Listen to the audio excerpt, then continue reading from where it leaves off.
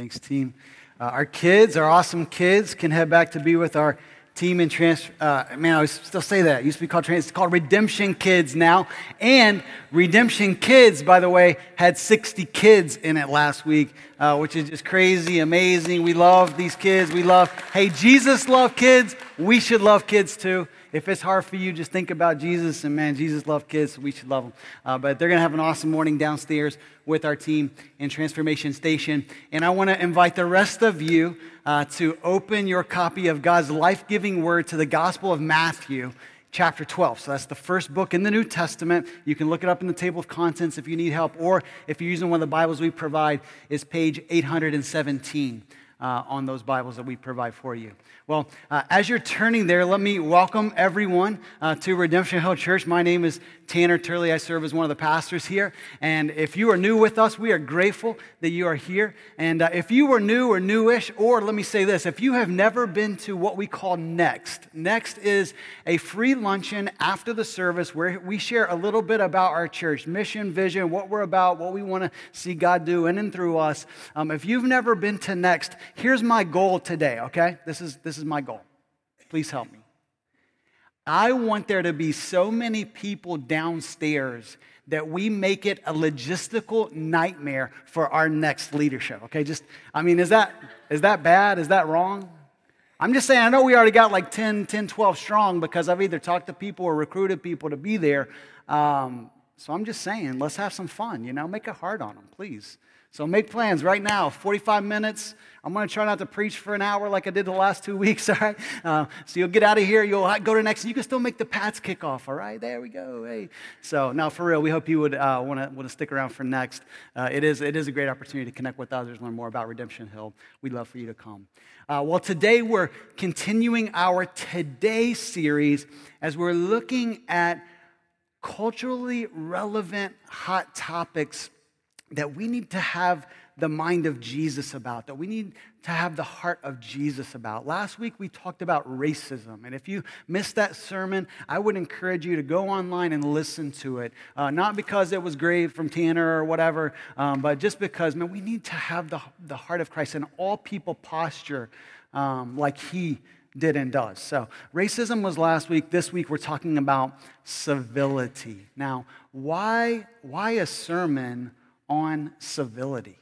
Like, why would we take a Sunday to think about the topic of civility? Well, I hope that you would agree. I think that most of you would agree that we live in a day where incivility is on the rise. We live in a day where divisions are growing more and more deep and stark in terms of the political realm, the social realm, even at times personally, relationally, just how this manifests itself. Division is growing. We live in a day where people are drawing deeper lines in the sand, and they are unwilling to even cross those lines to have a conversation with someone. Am I right? And we're talking about, I'm not talking hey, anyone's willing to launch a grenade over the wall, you know what I'm saying, with some incendiary comments, but I wouldn't call that a conversation. We live in a day where demonizing someone with a position contrary to our own is not only acceptable, but it is applauded. We live in a day where tolerance has been redefined. There is incivility in the workplace. Listen to a survey from that started in 1998. It revealed that 25% of workers experience rude or disrespectful treatment on the job. Now, that number, I know you think that was 1998. Yeah, what about now? 2005, that number doubled to 50%, and in 2015, it was much, much worse. Let's just do a poll. In the last month, has anyone been treated in a rude or disrespectful way in our church? Anybody? Raise your hand. Yeah, I think we're probably in that range, clearly. There's incivility in the workplace. There's incivility in politics.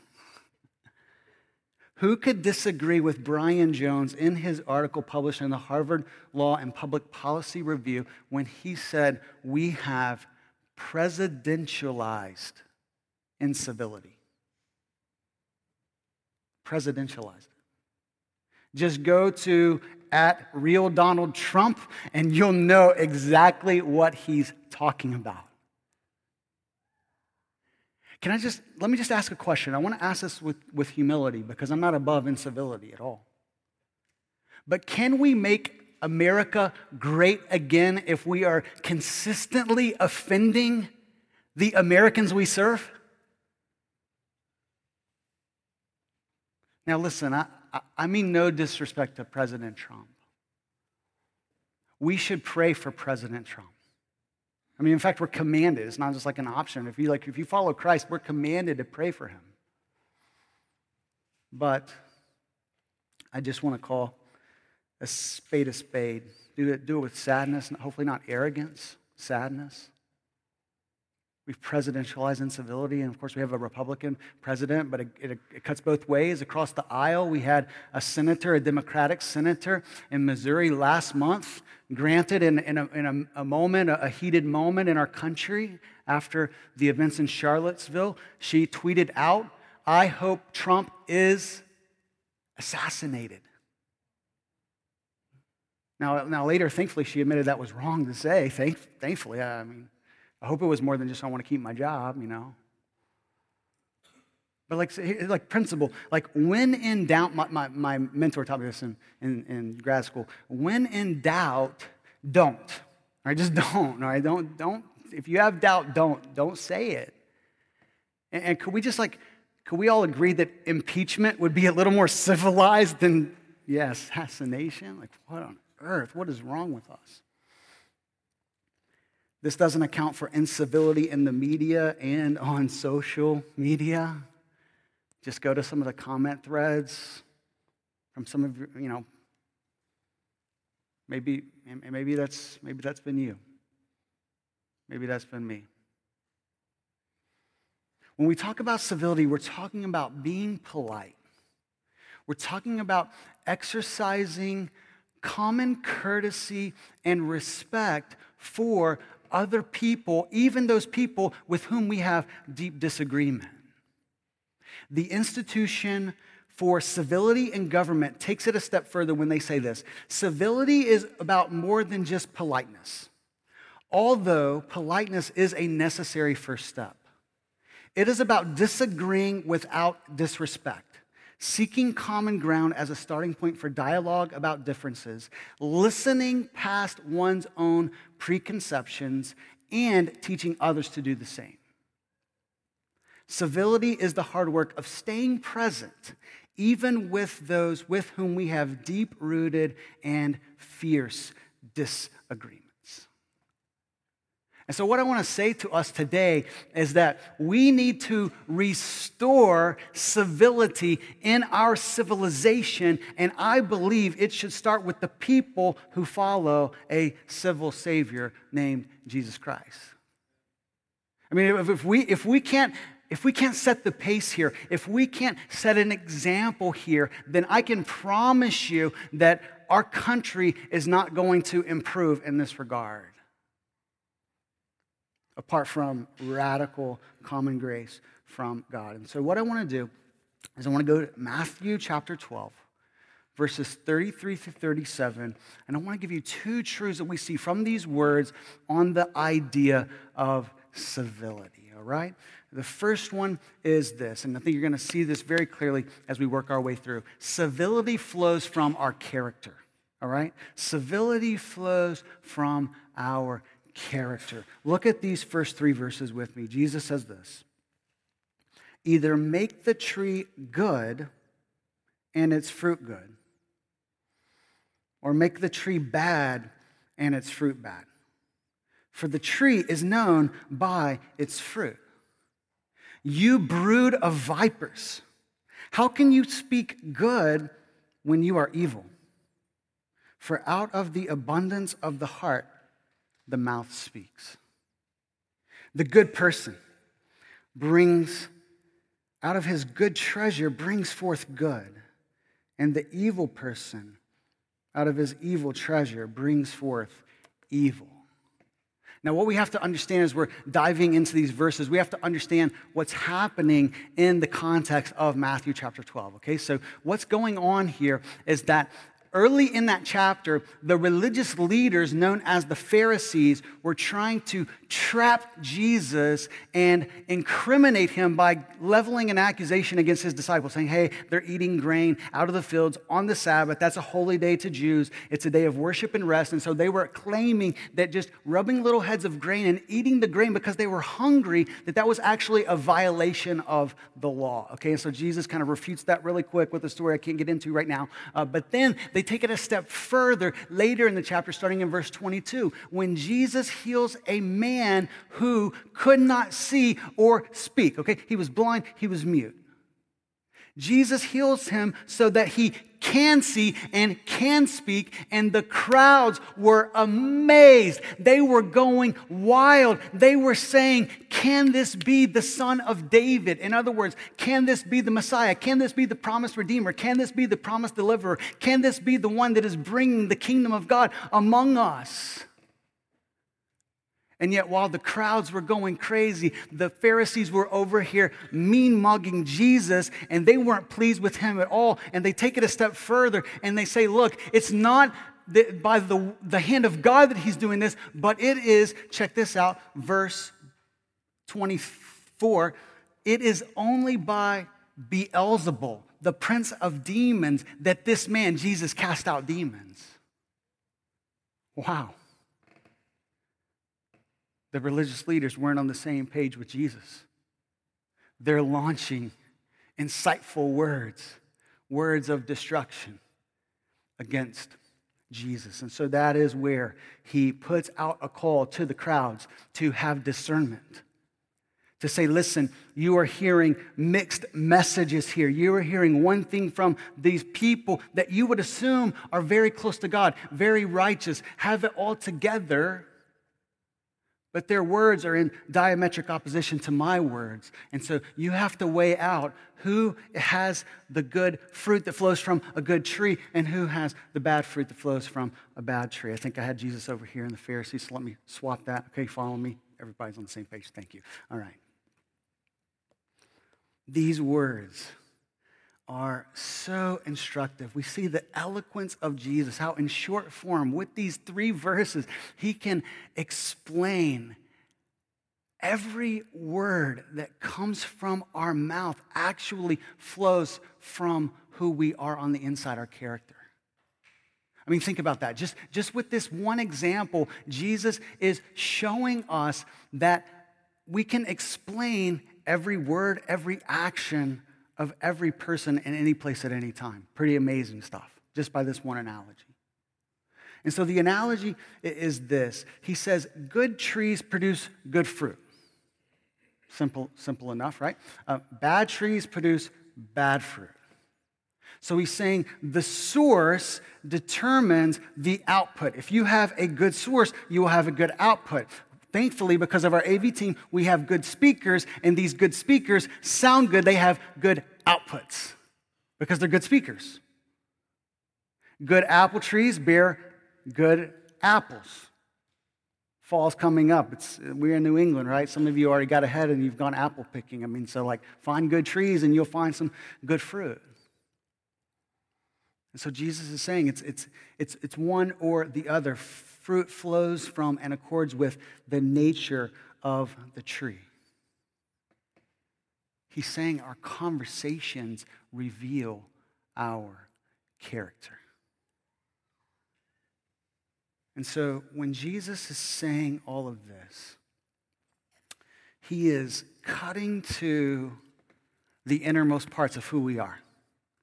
In verse 34, he says, for out of the abundance of the heart, the mouth speaks. Now, I really want you to lock in on this statement right here, this one sentence from Christ. He says,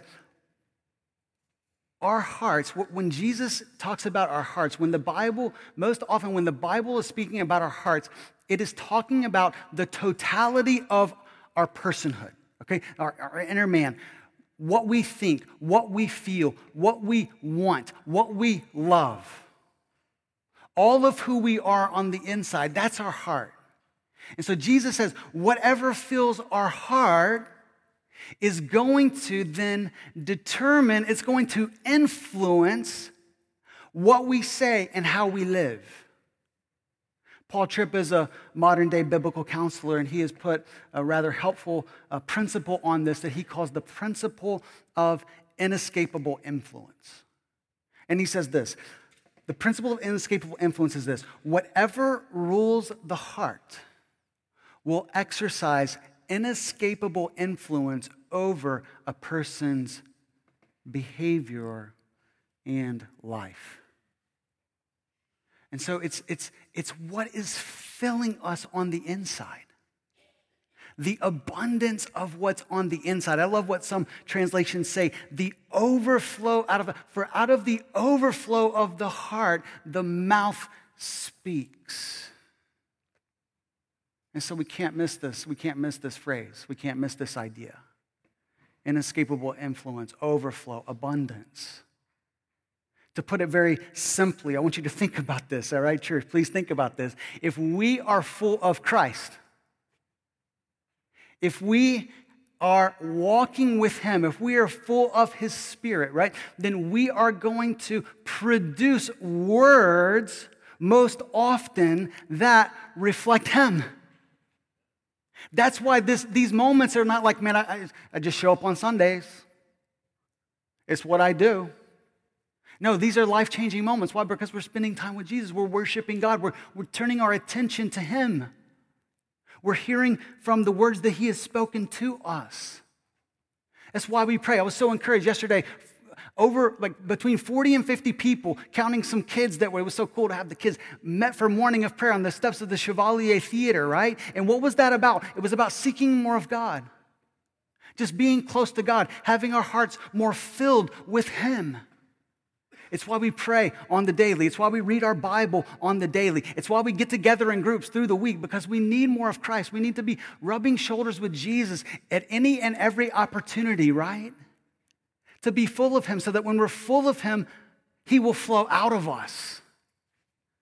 That is the principle. Think about it. A supernatural source will produce a supernatural effect. A supernatural source will produce a supernatural effect. If you are in Christ today, like if you have given your life to Jesus, if you have put your faith in Him, you're not trusting in your own goodness or your own plans for your life, but you're trusting in Him and His goodness and His plan and His work and His salvation that He purchased for us on the cross and in His resurrection, okay, then His Spirit lives in you, and now you are no longer, just go read 1 Corinthians 3, so good. Paul says, look, you're acting like mere men. You're acting like just ordinary human beings. You're no longer ordinary because the Spirit of God lives in you. You are supernatural. Supernatural sources produce supernatural outcomes, supernatural outputs, supernatural results. So I bracketed this. And when I put brackets in my sermon notes, it's like, if I don't have time, maybe I shouldn't say it, but I just need to say this, all right? Galatians 5, it says the fruit of the Spirit, okay? The fruit of the Spirit coming out of our life. Love, joy, peace, patience, kindness, goodness, gentleness, faithfulness, self-control. Do you think any of those things matter for our speech, our civility? And it says things like these. So this is not limited to those 9 characteristics. We're talking about wisdom. We're talking about, man, we need some wisdom to know how to talk to one another. Humility, that's a fruit of the Spirit. This is why we go back to 3 weeks ago. 2 weeks ago? 2 weeks ago. Sermon on prayer, right? Jesus teaches us to pray, and then He says at the very end, if you who are evil know how to give good gifts, how much more will the Heavenly Father give what? The Holy Spirit to those who ask. Do you see how relevant His prayer is? This prayer, this Jesus teaching us to pray for the Spirit, to ask for the Spirit's work in our life is relevant every single moment because we need the Spirit of God to do His supernatural work in us so we will produce supernatural results.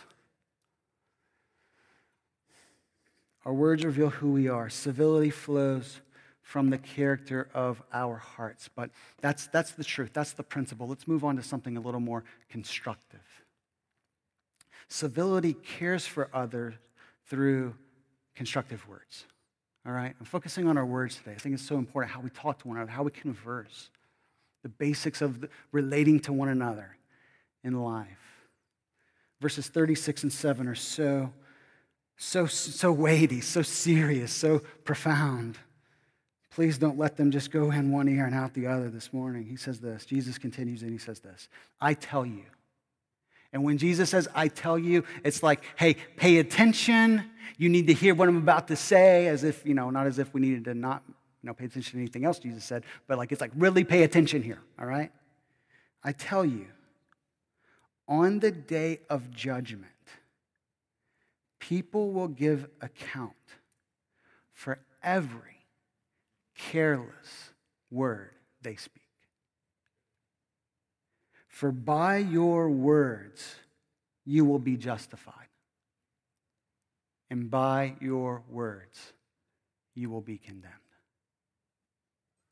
I think there are two truths that we need to walk away with here.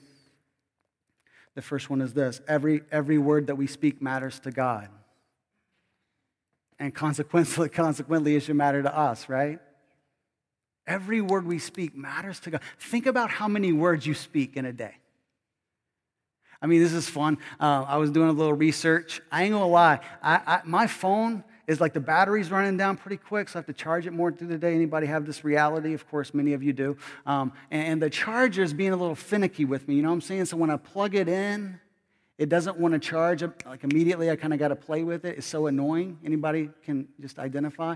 And so I ain't going to lie. I got on Sprint's website just to see what would it entail if I upgraded to, a different iPhone. I'm not saying like X or Magic or whatever the highest level is, right? Don't make fun of me. But I'm just saying maybe an 8, maybe an 8 if I can't squeeze into an 8, maybe a 7. And they went up on their prices, man. I'm not super pumped about the deals these days. So I think I'm gonna be patient, all right? Probably like Jesus will be patient with that. But the fun for me was when I got on there, we see all of the people on our family and friend. We are like friends at a family plan, you know what I'm saying? So it's the Turleys and the Chasteens, all right? And I'm not gonna throw anybody under the bus this morning, but I'm just saying that some people in the last month have spent time on the phone for over 2,000 minutes.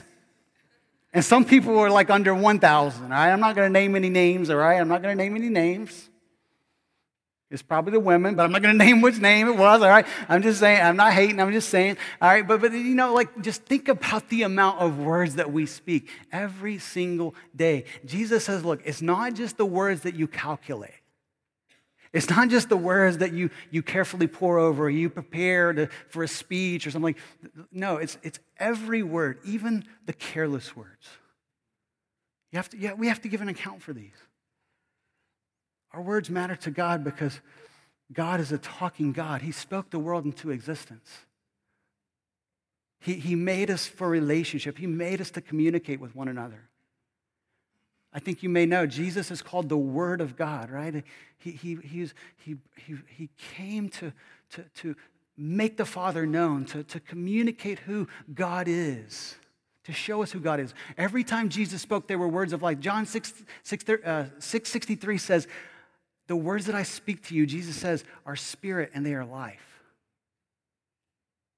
And so our words, our calculated words and our careless words, are they words of life? Paul says in Ephesians, one of the greatest missionaries of the early church, he says this in Ephesians 4:29, do not let any unwholesome talk come out of your mouths, but only what is helpful for building others up according to their needs, that it may benefit those who listen. Our words will either build someone up or they will tear them down. Our words will either encourage someone or they will discourage someone. Our words will either, listen to this is weighty and we need to hear this. Our words will either bring someone closer to Christ and God's plan for them, or our words will push them away from Christ and his plan for them.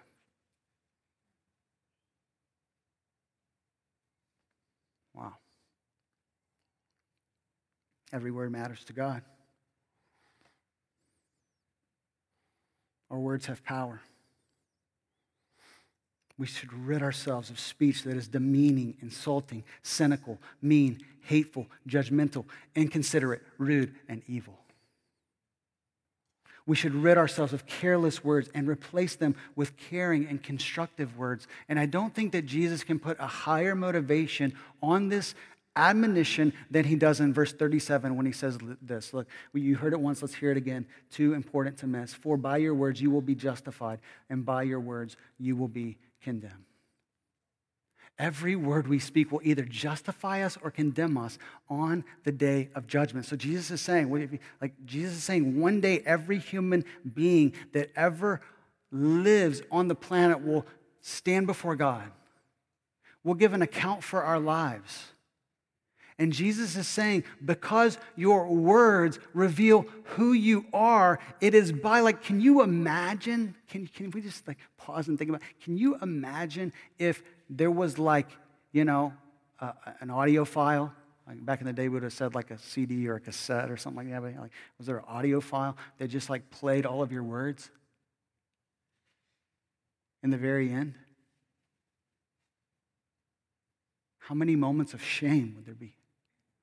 How many moments would we just want to cover our face and run and hope that no one could hear those words?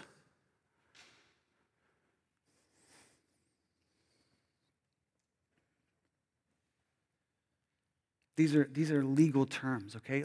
So to be justified means to be declared righteous. All right? It means to be not guilty, not found guilty of our wrongdoing. So in other words, to have a right standing, to be in right standing with the law, to be justified in court is to be in right standing and to be able to remain as a free citizen, okay? But to be condemned is to say you are guilty and you're going to serve a sentence and be punished for your crimes. And Jesus is saying that God can see all of that just by the way we talk. Wow, just by the way we talk. The power of the tongue. Our words matter to God. They justify us or condemn us.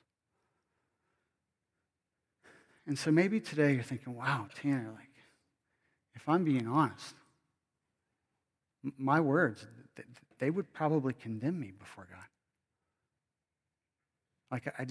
I've never really sold out to God in such a way that I've said, man, I want, because listen, the only way that we can produce good fruit in our lives, the only way that we can have all of that goodness flowing out of us, overflowing out of us, is when God gives us a new heart through faith in Jesus, and now we can speak his words and live his life. And so that only comes by faith. That only comes when in that moment or in that season of our life we're saying, look, I've got to change. I've got to make a change. I was living this way. I was living for myself. I was living in a way contrary to God, and I'm going to turn around. I'm going to live for Christ. Listen, if you do that, if you have done that, I have the best reminder for you today. If you will do that, I have the best news for you today, okay, is that you will be justified and you will never be condemned before God if you trust Jesus. That's really, really good news. Romans 5:1 says, therefore, since we have been, check this out, justified by faith, we have peace with God through our Lord Jesus Christ. There's harmony between us and God. There's no more friction. There's no more barrier. There's no more division. There's no more, even what the Bible says, can you believe it? Enmity. We hated God before he woke us up and gave us new life. Even if it's not conscious that we are thinking I hate God. We're fundamentally opposed to him by the way we're living our life before we meet Jesus. Okay, so we are justified. And then Romans 8:1 says there is now, and in the Greek it's so strong, it starts with the word no, none. There is now no condemnation for those who are in Christ Jesus. No one can ever level a charge at you. No one can say to you, like if you are in Christ, if you have accepted his sacrifice on the cross for you, when you stand before God, listen, no one can say you don't belong here. Wow. Peace with God, no condemnation. Now, obviously, Jesus is not saying our actions don't matter. Jesus is talking about our words here. I mean, it's like our words, our actions, all of that are going to justify us or condemn us. They're going to reveal who we really are. And so let's turn to Christ. Let's believe in Christ. Let's follow Christ. Civility cares for others through constructive words. What I want to do now is just give 7 proposals, okay? 7 proposals for elevating a culture of civility in our world, okay? In our families, in our workplaces, in society today. All right, some of these I kind of borrowed and tweaked from a pastor named Bill Hybels. He gave a talk last month at this Global Leadership Summit where 400,000 people heard this man speak. I was one of them. And he said, like, people email him all the time. This is like the 20th year they've done the conference. And so people are always, you know how it is, they're emailing him with, hey, you need to talk about this. You need to talk about that. And so many people, not only in America, but even around the world. This is a global issue, by the way, okay? A global issue. They were saying, we need you to talk about civility.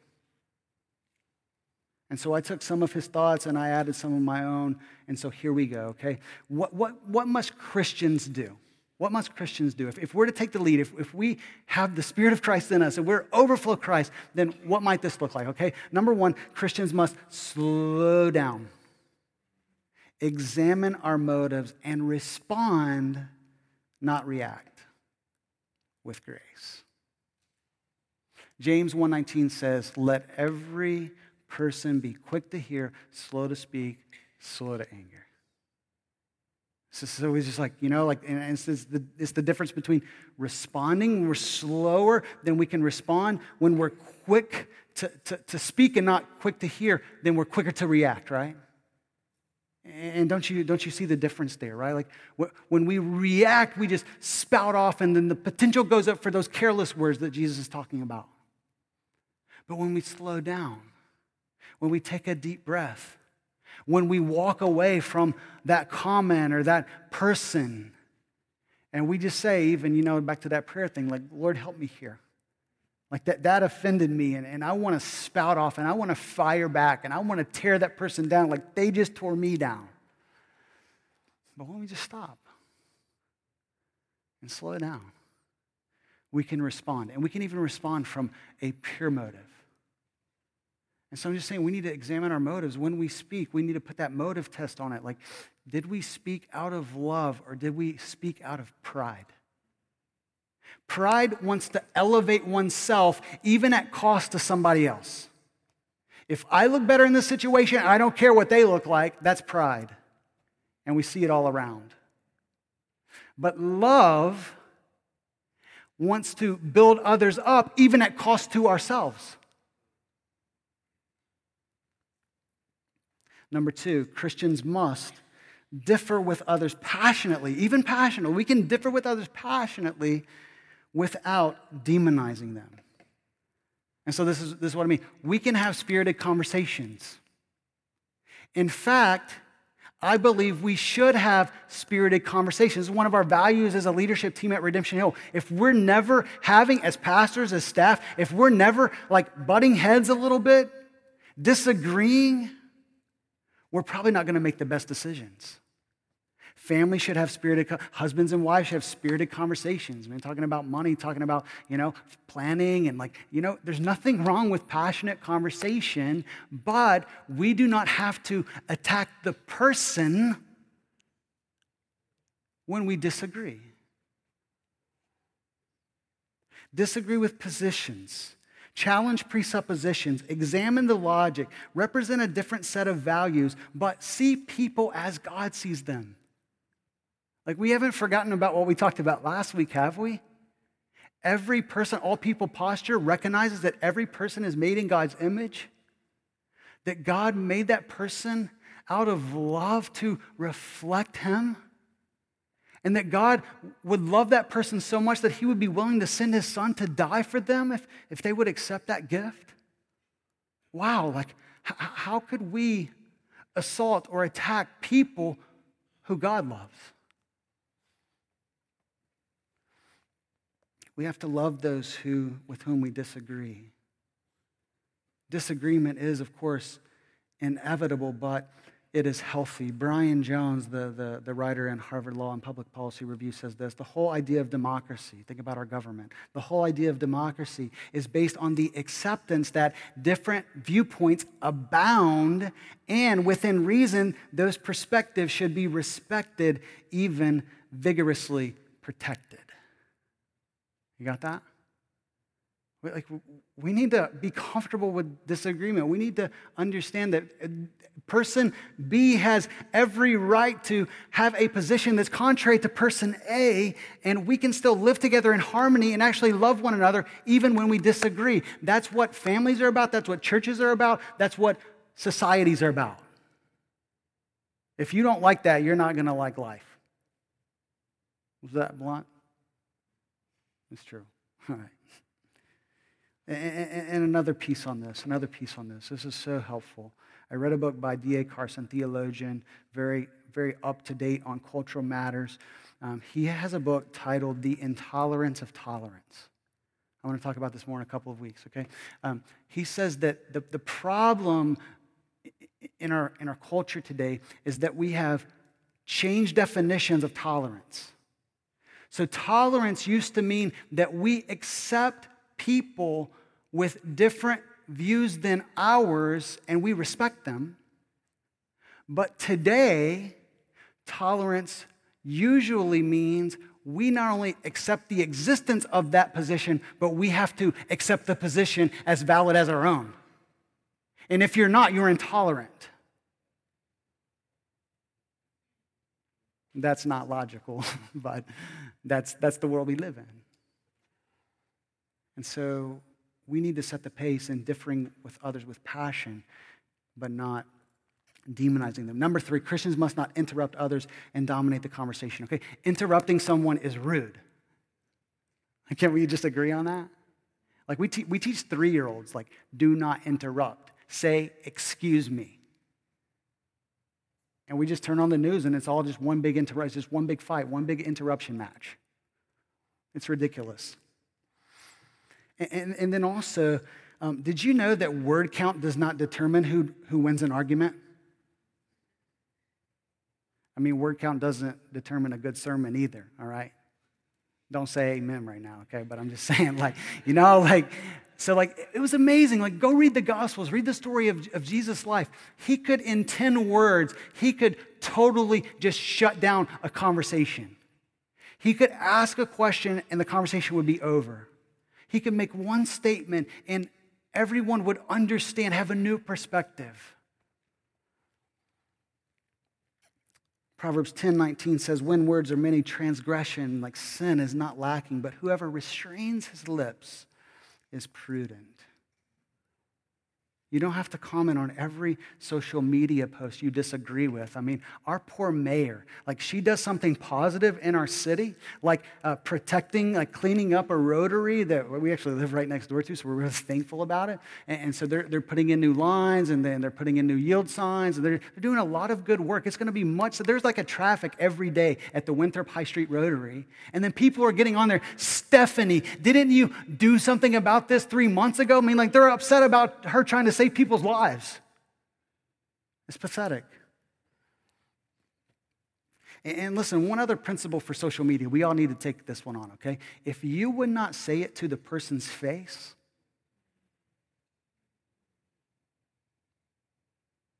don't type it. Don't say it on there. Number 4, Christians must watch their tone and display kindness at all times. I love Proverbs 15:1. It's one I learned as a kid, and it really helps me. It really helps me. I mean, not that Marcia and I ever argue or have disagreements, but, if we did, it would really help me. A soft or gentle answer turns away wrath, but a harsh word stirs up anger. If you want to de-escalate an argument, then bring your voice down. Like speak softly, speak gently. If you want to stir it up, then get emotional and get loud and watch that thing escalate until it just gets nasty. You know what I'm saying? Anybody been there? Thank you very much. All right, remember Proverbs 15:1. Watch your tone, display kindness, love is patient and kind. Love is patient and kind. Here's homework, right? Here's homework for you, okay? Go read 1 Corinthians 13, the love chapter, okay? And just like apply it to civility. Apply it to your speech. Christians, I love this one. Christians must, and we're not good at this, I don't think, a lot of times. I'm just going to, again, call a spade. I've been spading a president this morning. I love you, President Trump. I do. I pray for you. And I'm going to spade a Christian, all right? Like, we are not good at building friendships with people of different ideologies. That is whack, man. That is not cool. Whack used to be a cool word. All right. I came across this article in Time Magazine by a Republican senator from Utah. His name's Orrin Hatch, and this article was titled, "I am recommitting myself to civility." And in this, he reflects on days gone by. He's been in the Senate a long time. And so he said that there were days when Republicans and Democrats would debate vigorously, and then they would go to dinner afterwards. How amazing would that be these days? And then he goes on and he talks about his friendship with a Bostonian hero named Teddy Kennedy. And these are his words. He says, "I'm grateful for the late Senator Ted Kennedy, who taught me that bonds of friendship are stronger than any partisan pull. When I first joined the Senate, I thought Teddy would be an adversary. Instead, we became the best of friends. Today, Teddy and I were a case study in contradictions. He was born into privilege. I was brought up in poverty. He was an East Coast liberal. I was a Reagan conservative. He was Catholic, I was Mormon. Yet, time and again, we were able to look past our differences to find areas of agreement and forge consensus.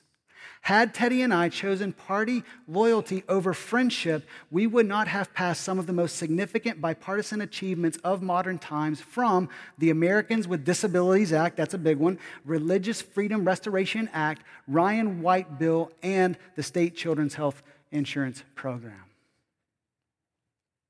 We can learn from those two guys. Let's befriend people who don't think like us all the time. Let's love them with the love of Christ. Number 6, let's form opinions carefully and stay open-minded if better information comes along. Let's be open-minded. Let's not be afraid to change our position when better information comes along. And then 7th, Christians must apologize immediately when wrong instead of denying or doubling down. And so listen, I know, we all have it. I have put our foot in our mouth, said words that we were like, spoken a word and like wish we could grab and like throw it back down our throat. And so when that happens, it's bound to happen again. But could we just be humble enough? Could we be humble enough to say, you know what, I blew it, I was wrong, please forgive me. It's that simple. It's that simple. And so as we think about this idea of constructing an environment, a culture, a church that sets the pace in terms of civility, I just want to give you a little vision here. What would happen if we set the pace? We would experience better friendships in the workplace. We would experience better relationships in our families. We would have better understanding that might actually help us learn something, like we have some things to learn.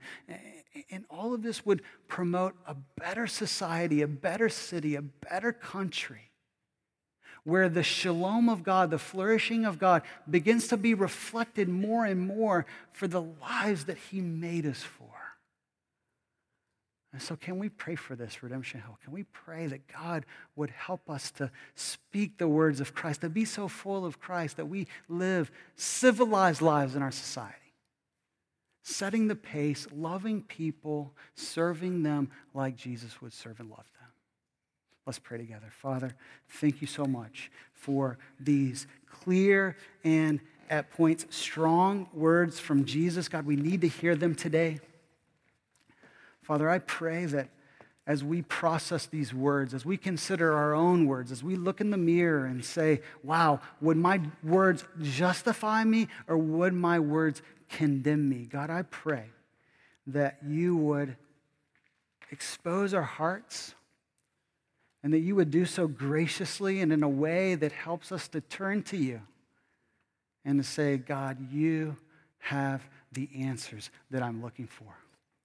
God, you are the path to life. God, you are my path every day in life.